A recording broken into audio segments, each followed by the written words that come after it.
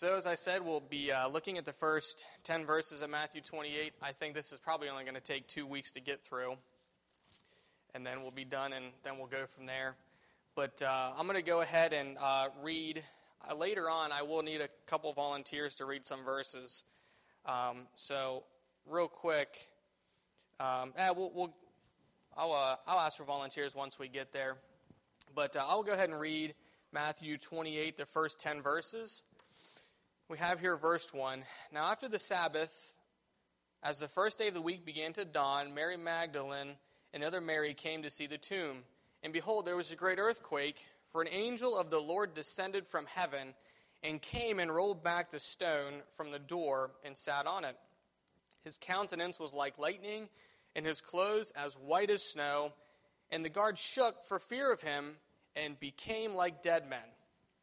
But the angel answered and said to the woman, "Do not be afraid, for I know that you seek Jesus who was crucified. He is not here, for he is risen, as he said. Come see the place where the Lord lay, and go quickly and tell his disciples that he is risen from the dead, and indeed he is going before you into Galilee. There you will see him. Behold, I have told you." So they went out quickly from the tomb with fear and great joy, and ran to bring his disciples word. And as they went to tell his disciples, behold, Jesus met them, saying, "Rejoice!" So they came and held him by the feet and worshipped him. Then he said to them, "Do not be afraid. Go and tell my brethren to go to Galilee. There they will see me." So as Dave finished chapter 27 last week, we have Jesus, who was the last part of 27, was buried in the tomb, and the seal was placed around the stone, and there was a guard set in front of it, armed guards, so the disciples couldn't come and steal the body away. So let's just give a little background and text of Christ's resurrection, because obviously all four Gospels go in depth, different points and in different places of Jesus' resurrection. Each Gospel differs slightly in the details that they give regarding the resurrection of Christ. The New Geneva Study Bible, which is the Bible I have, makes note that though they all differ slightly, they all agree that Christ rose from the dead. They don't go into detail of how he rose from the dead or the way in which he left the tomb. So there is a ubiquitous consensus among all four gospel writers that Jesus did rise from the dead. Now, we are not given the privilege or the detail necessarily of how Jesus rose from the dead. We see later on that obviously the tombstone was rolled back from the front of the grave, but we're not given the intimate detail of exactly when Jesus rose from the dead and how he rose from the dead and where he went. That's just kind of a mystery that the Holy Spirit did not give to us. He did not give us the privilege of being able to see. Now, another thing we need to notice here at the beginning of chapter 28 is the role that women play in the resurrection of Christ. We see this is important because some of Christ's best friends, as we've seen throughout Matthew, have been women. Mary Magdalene, the Salome, as we see, I think, in John, who was the mother of James and John, the sons of thunder, and also Mary, his mother. She was frequently with Christ. So we see really the importance of women in this time of Christ. The first people he revealed himself to were these women here, not the apostles, not to other men, but to these women. And I think that's really fascinating to think about. And think about this also. Who stayed with Christ until the end? Who was at the foot of the cross? Obviously, we know John was there because Jesus said, "Woman, Mary, behold your son." But who were the vast majority of people that were with Christ until the end? It was these faithful women. And we have here that Jesus is going to appear to them first. And not only were they at Jesus' death, but they were also at his burial. They were the ones that went and anointed Christ with all of these spices and fragrances. And actually, as we see here in the first verse, as the week began to dawn, the other women went to the tomb to finish up the burial process and anointing more fragrances upon them. And we have the other 11 disciples. Who really knows what John was doing at this time? It doesn't appear that he fled. But the other 10 disciples, at the end of Matthew 26, it says they forsook him and fled. All the guys, they were out the back door, but we have here these faithful women staying with Jesus all the way until it appears to be the end. And what's also fascinating about this is in antiquity and in Israel at this time, the word of a woman was not highly sought after. And that's just not an opinion of historians, but you see Josephus in his writings says similar. The Talmud, which was written about 400 years later, but reflecting back upon this time in Israel, even in the ancient world, the word of a woman was not sought after. In a lot of criminal cases, really, they wouldn't take any word of a woman. It didn't mean much to them. What we have here is that the Gospels, if they were going to be faked, if they were going to tell lies, they wouldn't necessarily have it to where women are witnesses to the resurrection of Christ, because women's words were not taken seriously. The only way that the writers of the Gospel put these women in here is if it actually happened. If it didn't happen, you wouldn't put a woman in there for her words, because they wouldn't have been believed. Just something to think about. So we have here in the beginning of verse 1, now after the Sabbath, as the first day of the week began to dawn, Mary Magdalene and the other Mary came to see the tomb. So it appears there was not only these two Marys, but there were some other women that were there with them. And that's not a contradiction, that's just leaving out detail. And that's often, as we'll see here, as I said earlier, that these Gospels, they'll leave out detail.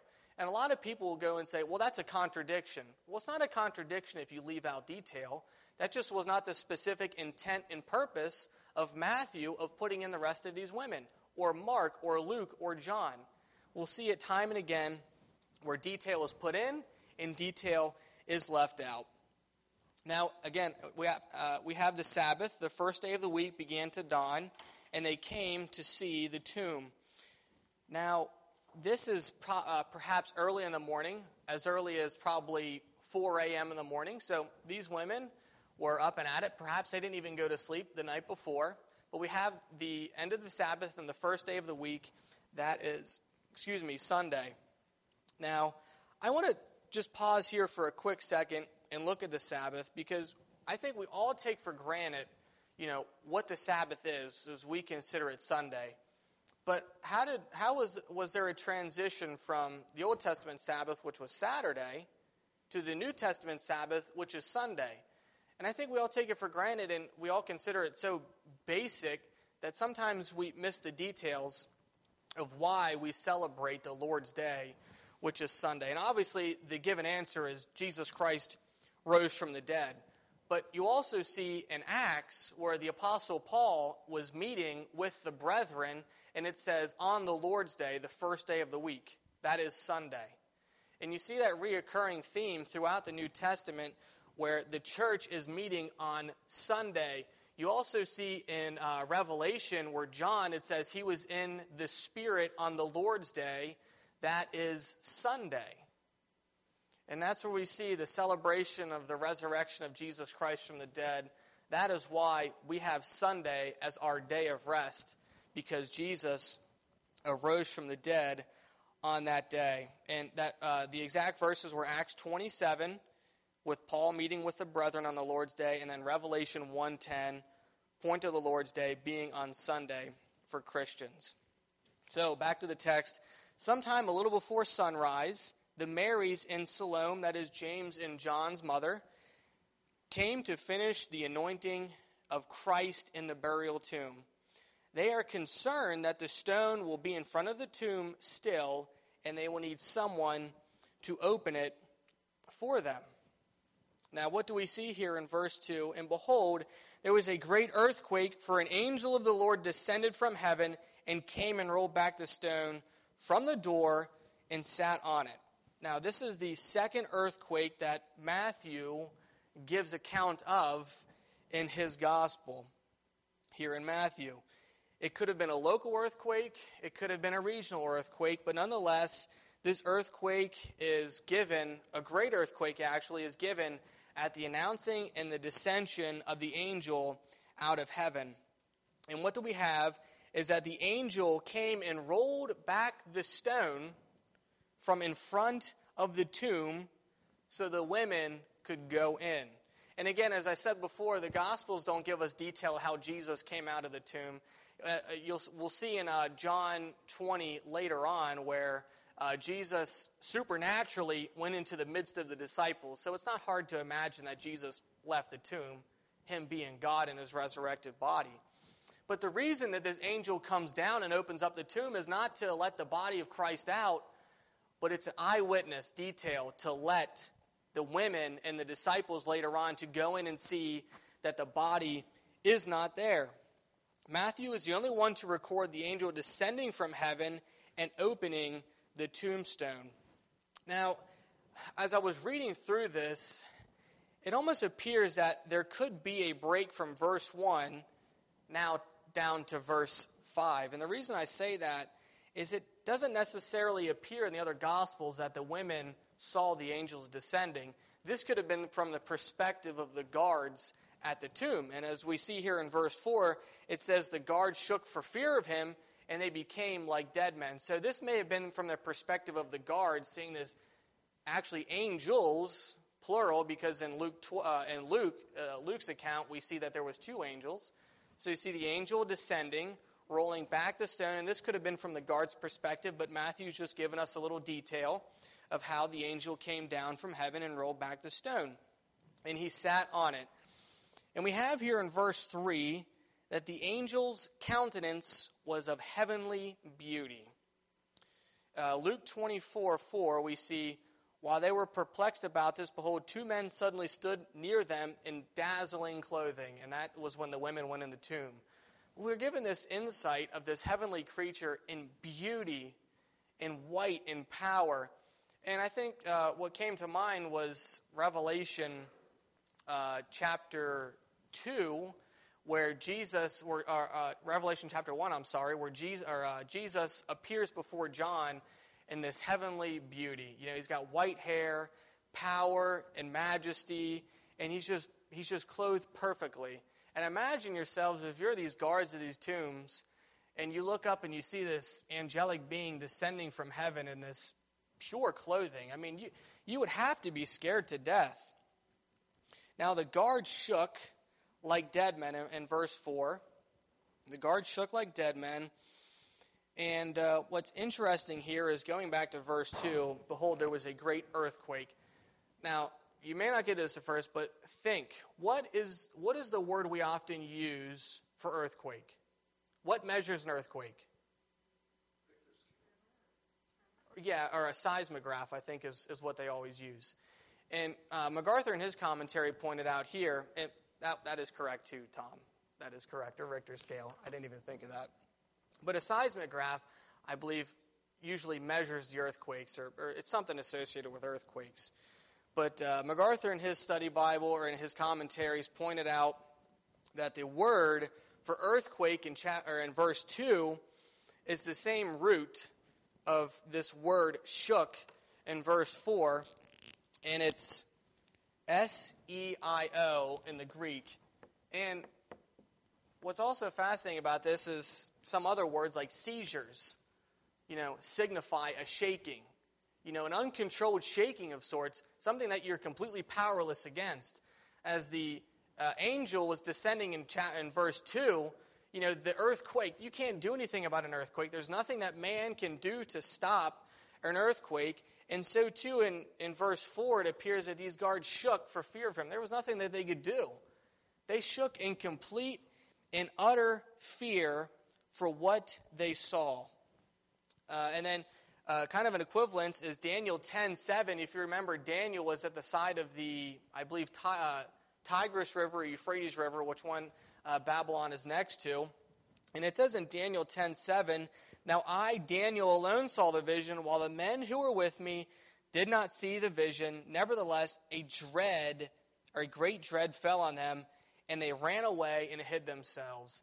And we see this theme over and over in Scripture. Anytime anyone sees the presence of an angelic being or the presence of Christ, think of the Mount of Transfiguration, there is great fear and awe. And I went back and looked at Exodus 19, where Moses is up on the mountain, and when God descends himself on Mount Sinai, what does it say? There's lightnings, and there's thunderings, and there's smoke, and there's a great earthquake, and the people hid themselves and said, hide us from the face of the Lord. Over and over we see that theme in the Bible, the presence of the holy. Even in this angelic being, these guards were like dead men. They fell over. They didn't know what to do. Complete terror came before them. And before we continue on, if anyone has any comments or questions, please go ahead and say so now.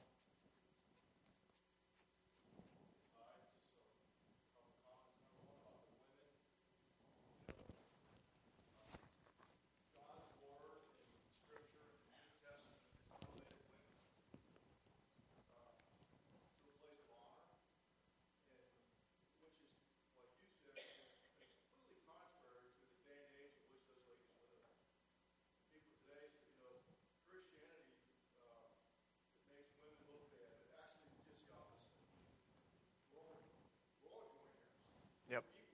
Yeah.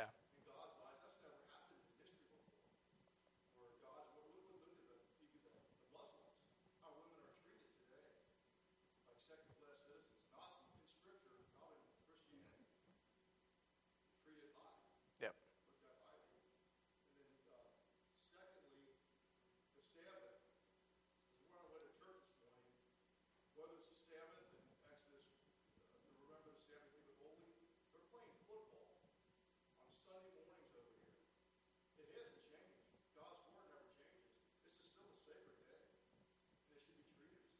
Yeah. Yep, very good. And, this is kind of a tangent with women, but, you see in the modern feminist movement, there's liberation and, not having families if you're a lady, being your own, superhero, making your own money. But it's kind of interesting. I've seen a lot of articles lately where there's a lot of feminists who are in their late 40s, 50s, and 60s now, single.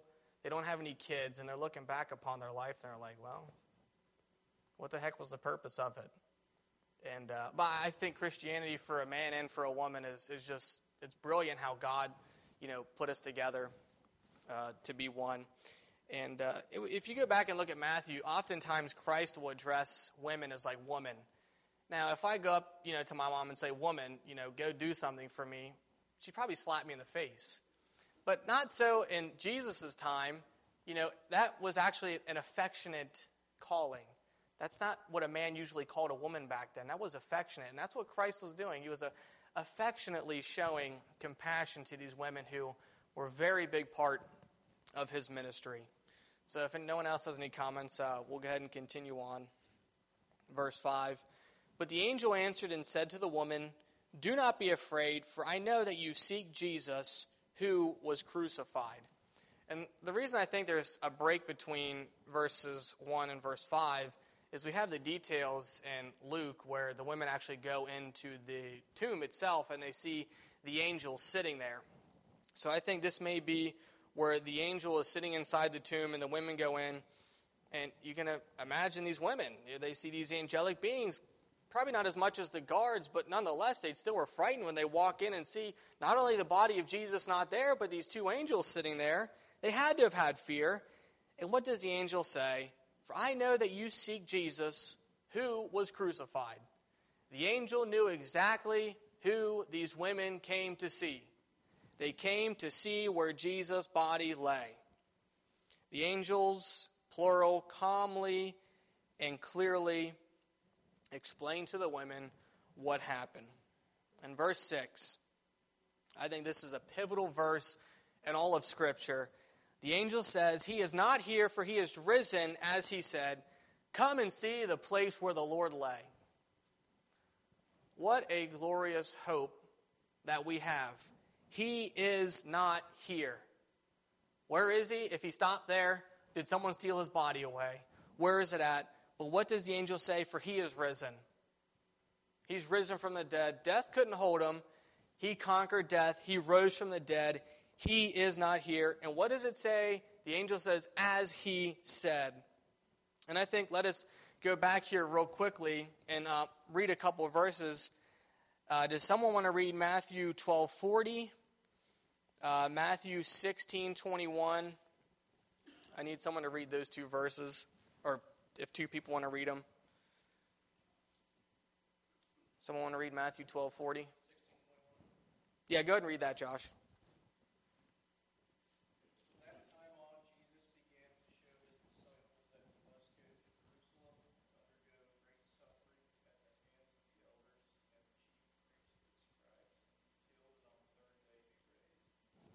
Thank you. Anyone have, excuse me, anyone have, 12:40?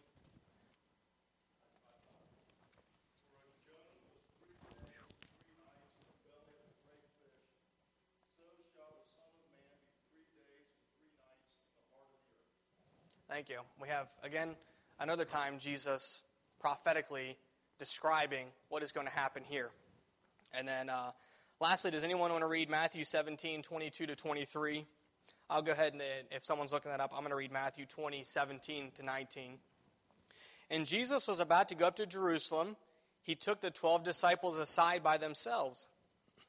On the way he said to them, "Behold, we are going up to Jerusalem, and the Son of Man will be delivered to the chief priests and the scribes, and they will condemn him to death, and will hand him over to the Gentiles to mock and to scourge and crucify him, and on the third day he will be raised up."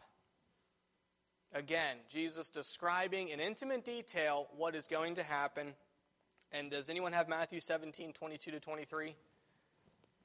Go ahead, Bryce.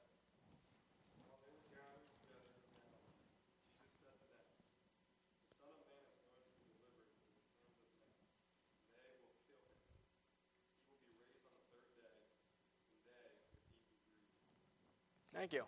And as you see in this example, the disciples were greatly grieved of what was going to happen. And there was some grief in it that Jesus was going to die, but they didn't understand it. And even think on the road to Emmaus, when Jesus appeared to Cleopas, who, that's the only mention of that gentleman's name in the Bible, that is the only time where Jesus appears to them, the two, and he's expounding the scriptures, and they're sitting there as they're walking with him, and they still don't understand that it's Jesus. And what does it say at the end of the story? Jesus opened their eyes after he had left so that they could understand what they had seen. So even here, after Jesus rose from the dead, the disciples still don't fully comprehend the words that Jesus said, probably just months before. And I'm not saying that we would ourselves, but it's just fascinating that Jesus described in intimate detail throughout his ministry what was going to happen, and yet they still could not understand the full purpose of it. So on verse 6, he is not here, he is risen, as he said, "Come see the place where the Lord lay." So we're given the detail in Luke where the women go in and they see where he is laying. Come and see. You want proof he is not? You want proof that he's not here? Look where he laid. He is not here. Verse 7.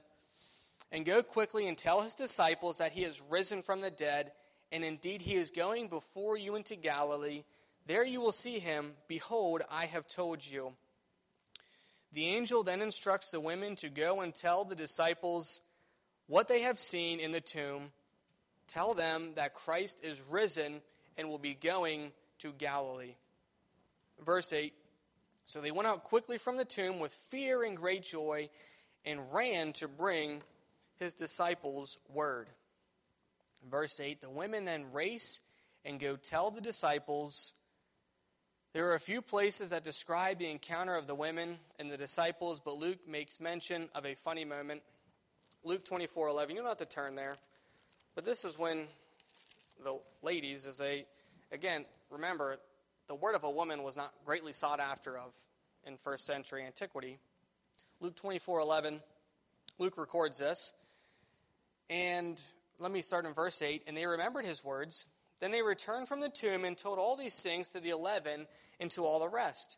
It was Mary Magdalene, Joanna, Mary the mother of James, and the other women with them, who told these things to the apostles." In verse 11, I find kind of funny. And their words seemed to them like idle tales, and they did not believe them. So the angel instructs the women to go tell the other disciples that Jesus is not in the tomb. And as I just said before, the disciples did not believe. They thought these women were crazy. What are you talking about that Jesus rose from the dead? That's a tale. I think a similar encounter is we'll see later on in Acts 12, where Peter is thrown in jail. And in verse 1, it has where the church is praying for the release of Peter. And there was a great earthquake, and Peter came out of the jail. He goes back to the house, and the little servant girl opens it, sees Peter, and she goes and tells the others. And they thought it was just the angel of Peter. They couldn't believe that Peter was actually standing there. And I think the similar situation here is they couldn't believe that Jesus was not in the tomb. That can't be. That's not possible. So the women, they don't believe the women. But we'll see a little later that, of course, Jesus makes himself known. And as I continue on, anyone have anything to add?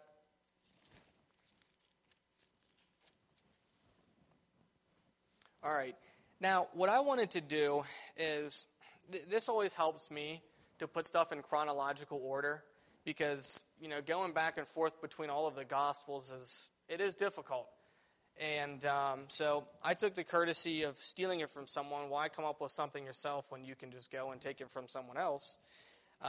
Courtesy of the MacArthur commentary, he lists really in order the steps in the place of Jesus rising from the dead. So I have all of it. If you're interested in it, I can give it to you afterwards. I won't write all of it up on the board because it is quite a bit. But we have here in order these events. So this is how it first started. The women go to the tomb and they find the stone rolled away. They enter the tomb and they don't find the body. That's found in Luke 24:3. So the women obviously were the first ones there. And then Luke records angels appear. So there were two angels. Matthew only records one. Again, that's not a contradiction. But Matthew's point was not to talk of two angels. It was just to signify that there was at least one angel there. Angels appear. And then that was Mark 16:5. And then the third step, angel who spoke reminded them of Jesus' promises. That is in Luke 24:6-8. The angel reminds again the women of Jesus' promises, as we looked at, recorded in Matthew. And then we have number 4, the women go and do as they're told from the angel. The angel tells them to go and tell the disciples that Jesus is not in the tomb, that he is risen. And then as we looked at it in Luke 24:11, what does it say? The disciples receive the word of the women and they're skeptical. They're skeptical of what happened. But nonetheless, listen here, in step number 5, but they still ran and went to see if it was true. Peter and John ran to see if what the women said was true. And I have to think, in John, I think we're all familiar with what's going to be said here, is when John is writing this, he always, reminds us that he's the one whom Jesus loved. I don't think out of pride, but I think out of just a flow through the story. But as John is telling this story of when Peter and John go to the tomb, it says that he beat Peter to the tomb. Almost like a secondary, I was faster than Peter. I made it first to the tomb. And I think there is some comedy in that. But nonetheless, they were skeptical of the women, but nonetheless, they went and tried to find out to see if what the women said were true. Now, interestingly enough, that though John went to the tomb first, Peter was the one that first went in to the tomb. So maybe John was a little scared. I don't know. Maybe he was waiting for Peter to get there. But nonetheless, Peter was the one who first went into the tomb to see if Christ's body was there. And that's in John 24. And what do they see? They find that the linen is intact. Proof Christ was risen. That's in John 26. And then, key point here is they then left. They then left the tomb. I don't really think it's specific where they went, but they left the tomb. And then this is an important one. Mary Magdalene, after she tells the disciples, Peter and John, she returns to the tomb, and the angels ask her what is wrong. And she explains what is wrong. They've taken my Lord. I don't know where he is. And that is recorded in John chapter 20. And then all of a sudden, we have the first appearance of Jesus. It's to Mary Magdalene. And what does she think at first? She thinks that he's the gardener. She doesn't recognize his countenance, his difference in his physical attributes. She thinks he is the gardener, and she's explaining to him what's wrong.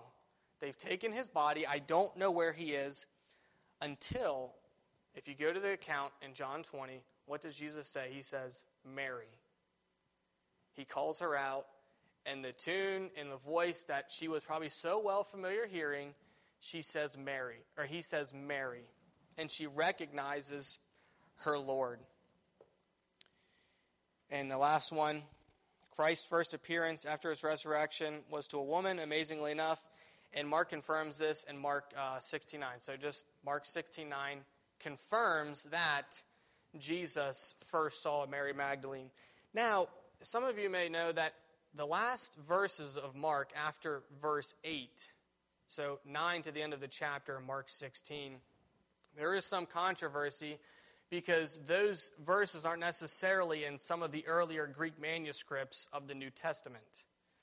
There's been a lot of back and forth. Some of the early church fathers didn't see any of the early text of Mark.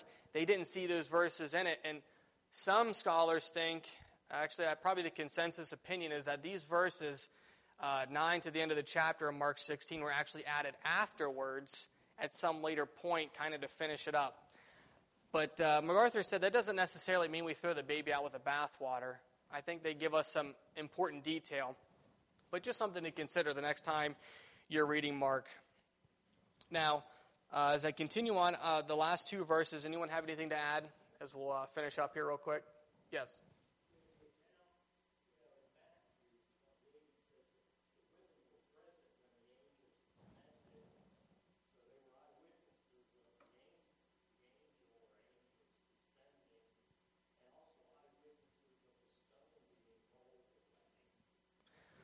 Yeah, well, that's why I'm not.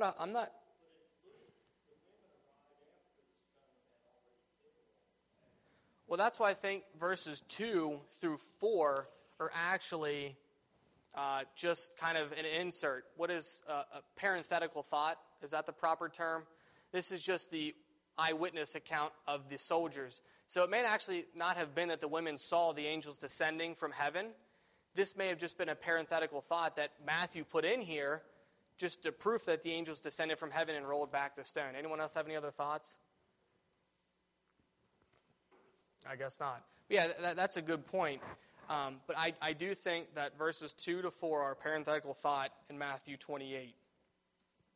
So as we continue up here real quick, verse 9 and 10, I'm going to be honest, this verse I looked at for about an hour and a half last night, trying to understand where this came into the chronological order of what was given.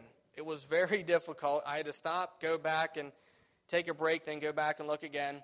Because it says, as they went to tell his disciples, behold, Jesus met them, saying, rejoice. So we know that Christ first appeared to, to Mary Magdalene, but it appears here that Christ first then appeared to all the women at once. Now let me go ahead and read this. This is kind of just deciphering through. What it probably was is that the women saw the angels. They went and told Peter and John. Then Peter and John went to the tomb. They left. Christ first appears to Mary Magdalene. Then in Matthew 28:9, it picks up again.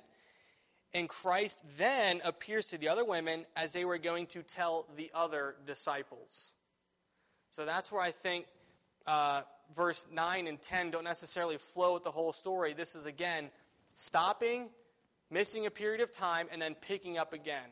And again, that doesn't mean there's a contradiction. That just wasn't Matthew's purpose of writing this. So, then finishing up the categories, the chronological order, we have in Luke where Christ then appears to the two men, as we said, to the road to Emmaus. And then Luke 24:34, he appears then to Peter. So that was the finishing up the chronological order. And again, if you want that in more clean detail, I can give it to you if you have any interest. So then picking up here again in verse 9, Jesus says, "Rejoice," which was a greeting, or greetings. How are you doing? He says this to the women. And notice what they do. They came and held him by the feet, and they worshipped him. Again, this is confirmation that Jesus Christ affirmed his deity. What is the difference between Christ and all of the Old Testament prophets? Is yes, the Old Testament prophets would do miracles, but none of them claimed deity. While Jesus Christ did miracles, and he claimed and accepted worship. He accepted the worship here of these women. I can't think, but this is just a taste of what someday our first entrance into heaven will be like. You know, Jesus greeting us as we take our last breath and go into heaven, rejoice, or greetings, or how are you doing? And then we sit there and worship at his feet for an indescribable amount of time. I've said this before, but I saw a picture of really almost a pagan view of what heaven looks like. It said the first meetings in heaven, and it's people meeting their dogs, people meeting other relatives. That's not anything what heaven's like.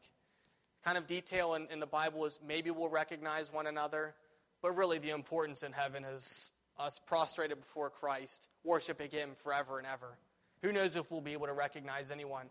But the importance is our worship, like these women, of Jesus Christ, the risen Lord. And then finishing up here, verse 10, Jesus says, "Then Jesus said to them, 'Do not be afraid, go and tell my brethren.'" So he's telling them not to be afraid, which I'm sure they were afraid, and he says, "Go tell my brethren." And note here, after all that transpired over the last 3 days regarding the betrayal of the disciples, what does Jesus affectionately call them? My brethren. Notice the forgiveness that though the disciples had betrayed Jesus in his greatest hour of need, he says to the women, "Go tell my brethren." Jesus is receiving them back. He knows exactly what they did, but he is bringing them back into the fold. And the women go and they fetch the disciples and tell them to meet before Jesus in Galilee. Now, we see in John 20:19-20 that he actually didn't meet the disciples first in Galilee. This was actually way sooner where he met the disciples. And as I finish up here in the last couple minutes, John 20:19-20, we have, "So it was evening on that day, the first day of the week, when the doors were shut, where the disciples were, for the fear of the Jews, Jesus came and stood in their midst and said to them, 'Peace be with you.' And when he had said this, he showed them both his hands and his side. The disciples then rejoiced when they saw the Lord."